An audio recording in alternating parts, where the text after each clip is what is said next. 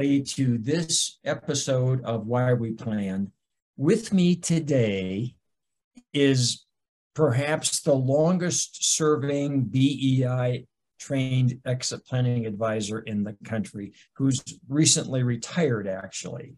So I called upon Ken Stiefler. You can see his beautiful mug right there, probably. He and I are going to talk about from the time when he left his financial and insurance practice entirely, went out and decided to be a fee-only exit planner selling no product, and how he evolved and grew that exit planning based practice. Because I think it's important for advisors to realize that's something you can do. You may not want to do it. Very few of our BEI members are fee-only exit planners. They usually they're a lawyer, they're a CPA, they're a financial advisor, etc. But Ken has established that exit planning can be financially self-sustaining and lucrative, and clearly more satisfying in his mind than being just a regular advisor. So Ken, thank you. Thanks for showing up today. I know that other than your t-shirt, you may not have, you may have shorts on. I know you don't have shoes and stuff. So that's one of the benefits of Zoom.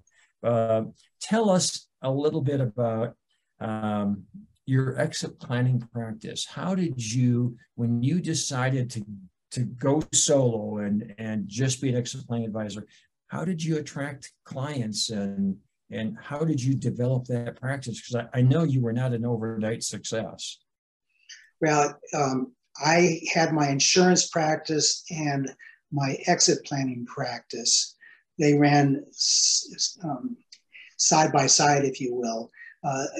On my insurance practice, I had a website, and I had a drop-down box that said I did transition planning. And I was doing that transition planning maybe one a year with you before you left your law firm. So that dates back to the early 1980s. And the idea was that I thought that would help my insurance practice. And I was just kind of enticed by the work that you were doing, that I wanted to be part of that action. So that's how I started.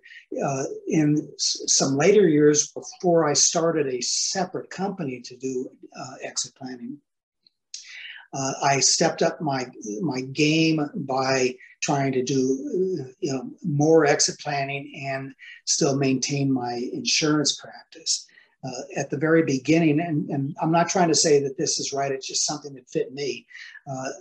I wanted to do more exit planning to bring in more insurance, because almost every exit plan that I did, there was an insurance component to it, to fund a buy-sell agreement or key person insurance. I did, and my wife loved that idea, to build up the insurance practice. And I had a very successful insurance practice, but it's always nice to have it even grow even further. I did what I said I was going to do for maybe a year, and that's it. After a year, I recognized that I was feeling uncomfortable selling product and being an advisor. I know a lot of people are very successful at doing that. They don't have any problems whatsoever. But I stopped selling insurance. I would tell clients I have an insurance background. I know what the strategies are. I know all the tools in the toolbox. But I will either recommend somebody to you, or I can use your insurance advisor if you have one. So I really had two separate things going on. As I would build up my practice, and when I say build it up, again, I had my insurance practice, but I was probably doing maybe 2 to 3 engagements a year. I hired a marketing company because I really was having more fun in some of the latter years, because my insurance career went almost 30 years, that I wanted to do more exit planning. And part of that marketing process was that they surprised me and came out with a logo for what ended up becoming my company. I never envisioned that I would have a separate company. It was just going to be a drop down, the services that I had in exit planning or transition planning as part of my insurance practice. But when I saw this logo, Exits, EXITS, and we actually even got a trademark on it, I said, "Whoa, I'm going to have a separate company." So we had a website developed. Whatever the first year that you started BEI, I was in that first group of people for that first year. So I've been to every conference until I retired, and I also with getting into this separate company, just found that it helped me focus a little bit more on what I was able to do, which is really to try to recruit. As you mentioned, I really didn't have a stable of advisors. I would be meeting with 2, 3, 4, 5 advisors a week over breakfast. I started doing, I'm sure it would give you great pleasure, but I started doing many business owner briefings. I used a lot of the script and a lot of the basis from the BEI. Our marketing company kind of took it to a different notch, but we gave continuing education credit to 3 different disciplines. We encouraged them to bring business owners, but for the first number of years, we would get lots of advisors, very few business owners. But those business owners ended up, a percentage of them, enough of them, ended up becoming, really wanted to play in this area. And whether it was 3 years down the road or 5 years down the road, they started bringing clients to me to do exit planning. So that's when you started exit planning. I mean, is that the point where you started to do exit planning only? No, I did this for about 7 or 8 years. And when my wife graduated from college, she didn't start until she was 42 years old. And she went to work for one of the world's largest environmental consulting companies as a structural engineer, designing water and wastewater treatment plants. She was making enough money, and I was getting enough money from my residuals. And I don't know if I ever told you this, John, but one time I got kind of frustrated with getting a call saying I had to do some kind of compliance to maintain my variable insurance license. And I was thinking, oh gosh, I hate going through these things. And I don't know anybody that likes going through all these compliance things. And I did an analysis in my QuickBooks, which I have used for many years, to see how many new clients I had created in my insurance practice over the previous 5 years. And I found out that I had not created one new insurance client. They were all just residuals. They were all people that I could do term conversions if they called me. And I said, it looks like I've really kind of already started to transition out of the insurance practice. I'm going to sell this thing. And I found a buyer right away, and I got out of my practice and felt that I had enough money coming in residuals, and that my wife was doing well, that I could now become just an exit planner. Unfortunately, that year I had 3 clients that were ready to sign. They were all construction companies or remodeling companies. And then the banking crisis hit, and they all backed out. And so my first year, I went without having really any clients. But I took that time to meet with all kinds of advisors, to do all kinds of briefings. Our website was getting a lot of people taking our exit planning review, ordering white papers, because your office was close to mine. I would be making multiple stops every month to get another 5 or 6 books because we were getting people who wanted to get your book. So I was building on the back end with advisors in all different fields. I was getting to know them. They would come to our business owner briefings. They would come to some of our other educational things that I started to do. They started to bring their business owner clients to these things. That's how I got out of the insurance business and into the just being a solo exit planner, not selling any product whatsoever. And many advisors would say, I will certainly give you a percentage of this or that, and I always turn those things down. I just did not want to have any of those things, those conflicts, even if I would divulge them, which I just didn't even want to have in the position to have to divulge that. So it sounds like you spent a lot of time and effort on building awareness of your exit planning practice with other advisors who had business owner clients. You gave a lot of briefings over the years using our PowerPoint presentations and our invitation forms. You used the newsletter. How many subscribers did you have to the Exit Planning Review that you branded as your own towards, at the height of your practice? Or maybe even at the beginning? I may be off on this thing. It's been a year and 8 months since I've retired, but I think that I was somewhere around 700 or 800, 900 people, which was a mix of a lot of advisors, a lot of business owners. I always did my marketing on a very subliminal basis. When people would get onto our newsletter, I would not reach out to them. I would let them absorb those newsletters. My first out-of-state client, I said, how'd you hear about me? And he said, well, I've been taking your newsletter for 10 years. And when I showed up in New York, he had 2 binders full of stuff, and they had every white paper. He'd read your book. He had every single newsletter.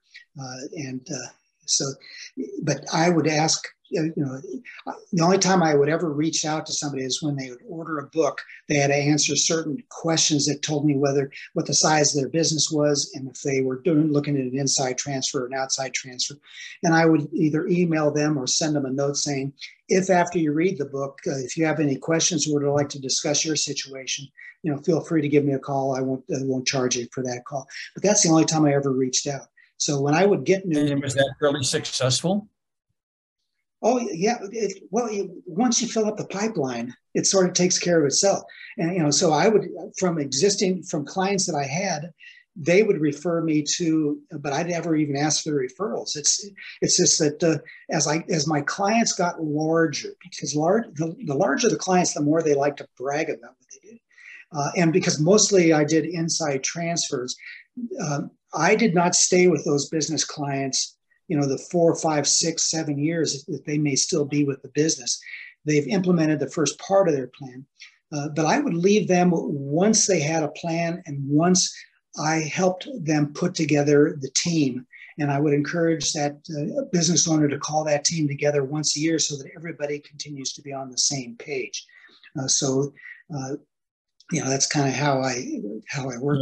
That's different than most of our advisors who stay with the owners as he or she moves through the transition process until they're out of the business. Yeah, no, it was always fun because that way I was always dealing with new people. Now, there were some clients that were so enjoyable that just on a casual basis, I would not be charging. I've been keeping in touch with my first out-of-state client in upstate New York that finished their transition, I think it was 15 years ago. I still talk to the whole family once a month or once every other month at the longest. So, and I participate in their, they've done them for 13 of 15 years. They've had their end of the year all advisor meeting, and I participate in that. I don't fly out there. I just do it. They bring me in via Zoom because everybody else is right there in New York. Yeah. So, what do I want to say here? Tell us about some of the tools that you use. In particular, I think, Tor, when you were at the height of exit planning, you had 6 to 10 exit planning clients at any one time. And since these clients were not real long-term, once you had done the initial planning, you had the advisor team in place and everything was running smoothly, you would back away from that relationship for the most part and work with other new clients. So you all were always working, it seems like, with 6 to 10 newish clients at a time. Couple of questions. What did you charge those clients for doing a written exit plan? And what tools did you use to create that written exit plan? That's my first set of questions. Well, I believe I started out at, it's almost everything, every plan I did was all the components. I did not like doing one at a time type things. In my insurance practice, I had somebody who died, waiting to do something. And so I would basically say that from my dealings with John Brown over the years, he would write his books about people who did one thing and it's something else happened and it screwed up their whole plan. So I took the approach, if during this course, it looks like you've done good work in certain areas, then, I'll review it and we'll review it together. You may want to, you may have done estate planning, but when's the last time you updated it? And they say, oh, that was about 15 years ago. So, and their first spouse was still the beneficiary of their plans. So I kind of forgot what your question was. Well, so I guess tools. my question is, you're doing exit planning full time. How did you manage to create the plans, monitor the plans, and how did you get paid for all of that? Well, okay, yeah, you were asking me. I would charge back then $25,000 to do a plan. And I would charge additional amounts if I traveled, and I charge additional amounts if they had more than one partner who was not the next, so because I would end up working on estate planning and other things for every business owner. So I was getting between 25 and 35,000. After probably 3 or 4 years, I increased that to $30,000 to $40,000. But then when I would, in some instances, I really verified that they had done all their estate planning. It was all brand new. But I would end up charging the full $30,000 regardless of what it is they were doing. That was just, typically my fee. So how did if I was doing, did you collect that up front? Did you charge half at the beginning, half at the end? I would, they would send in their first, I would ask them, I'd say, you can send it in all at once, because I had people who wanted to get the tax write-off. But I said, you can do this over 10 months. So it'd be, typically $3,000 or $3,250, whatever it was per month. And that you would send in the first payment with the signed engagement letter. And I said, most of my engagements last 12 to 14 months. So you'll have finished paying me, and we'll just continue on until we're finished, as long as that's going to take. So that's how I got paid. I was still getting residuals from my insurance practice, but not a great deal. But I felt like I was doing fine. But there were really two things that, and they all feed into the BEI tools. But when I went out to see my first client in New York, I really did not have a game plan as to how I was going to work with that person. Yeah. And they were delightful and they were very patient. But at the same time, I came back and there was a business coach who I met with who asked me to do a class for it was a type of coach that had a couple of different groups of like 8 to 10 business owners. And I would charge for each one of those business owners. So I was getting about $40,000 to teach this class. And it'd be one day, I think it was one day a week or a month. It's been a long time since I did this. But in that process of doing that, I said, I need to get organized, because if I'm going to work with out-of-state clients, a lot of it's going to be on the phone. I need to organize myself. And for this coaching class, for this class that I taught to this business coach, I created like a college course. And, they had for every week they knew what their reading assignments were going to be and what we were going to be discussed. And I would usually have one of the advisors who I was working with in Colorado become kind of a guest participant teaching that particular discipline. So this is where it all feeds into BEI, because I use that same concept of sending, for my out-of-state clients, I created a Dropbox, and I populated that Dropbox with the white papers, with the exit planning review, with the fact finders, with Epic, with some other specific tools that it may have been a valuation thing. I mean, so I had whole lots of things. So for people who aren't familiar with some of those terms, Epic is our software program that our advisors use to create the written exit plan. The XPR is the exit planning review, which is a newsletter that they send out branded as their own. And we have hundreds of those. I don't know how many we have, but we have hundreds. You might have just used a recurring 15 or 20 like a lot of our members do. Well, no, when we would get a new one from BEI, we would just add that to our Dropbox.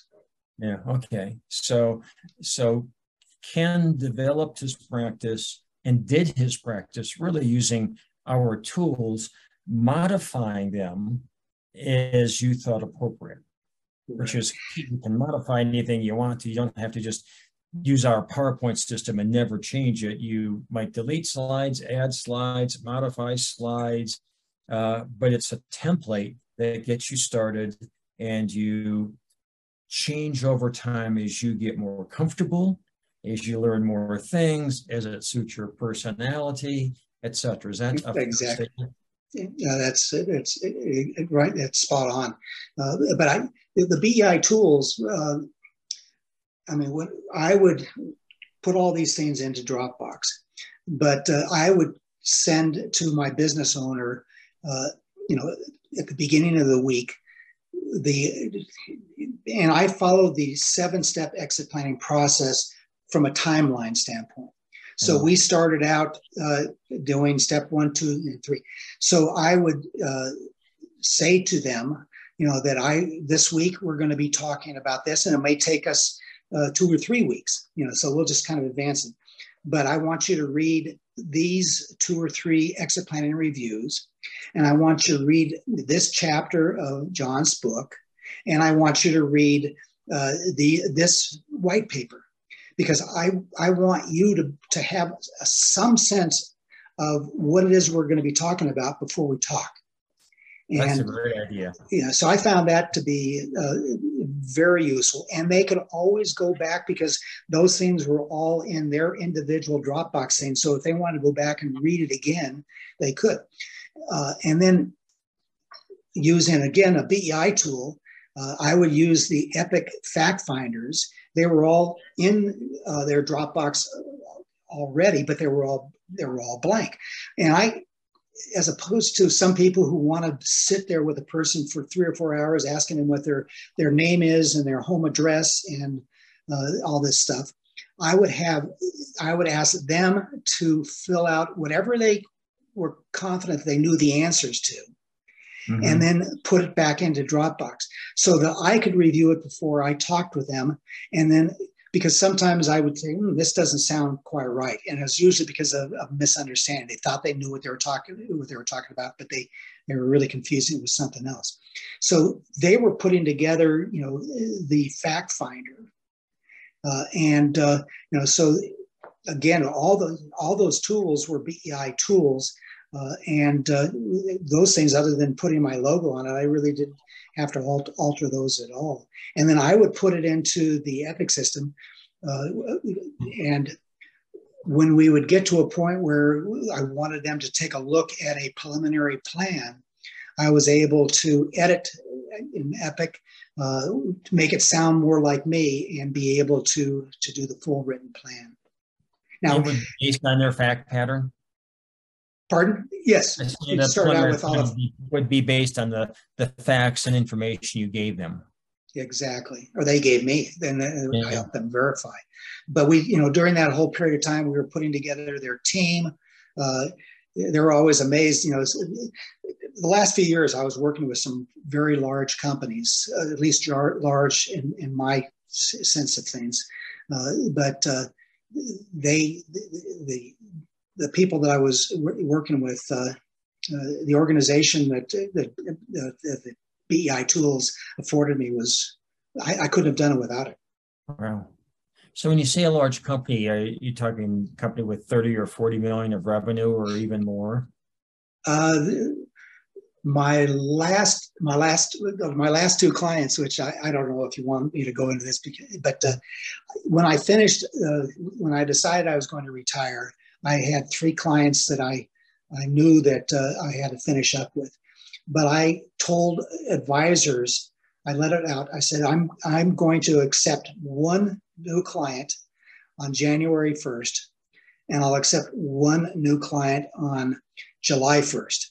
I'm not going to find them. They have to qualify. There has to be 3 things they have to do for me to work with them. One is that it has to be an inside transfer. 2, they have to have found me because I didn't reach out to them. So they either sent an advisor to one of my events, they've been taking my newsletter, they took the book, whatever. And the third thing is that they had to be fun. Because I told these people, I said, this may scare you, but I've been doing this. I would tell them that other than John Brown, I'm the second oldest exit planner, not age-wise, but number of years doing this, because I know that the 2 of us were doing this thing back in 1985, 1986. Before there was a BEI. Yeah, so so I said, so if you're concerned that I'm going to not do a good job because you're my last client or my second last client, I'll probably do the best. Because I want to go out feeling great, So I started that. So that particular client was probably in the neighborhood of 50 to 60 million. But yeah. my last client that I started with on July 1st in Oregon was probably about 110 million. And that was I really enjoyed my last 2 clients. They were a ball, and I actually finished each one of those in 6 months, as opposed to the 12 to 14 months. Well, that's probably a good place to end our podcast. The end of Ken Stiefler's career, but I think for those of you listening in, this is why we plan. It's more than just benefiting the owners' lives, which is really the mission of BEI. But as you can see, Ken loved what he was doing. He made a difference in the lives of dozens and dozens of business owners. So Ken, thank you for the podcast. Thank you for your career in exit planning. Well, you're quite welcome. I enjoyed it.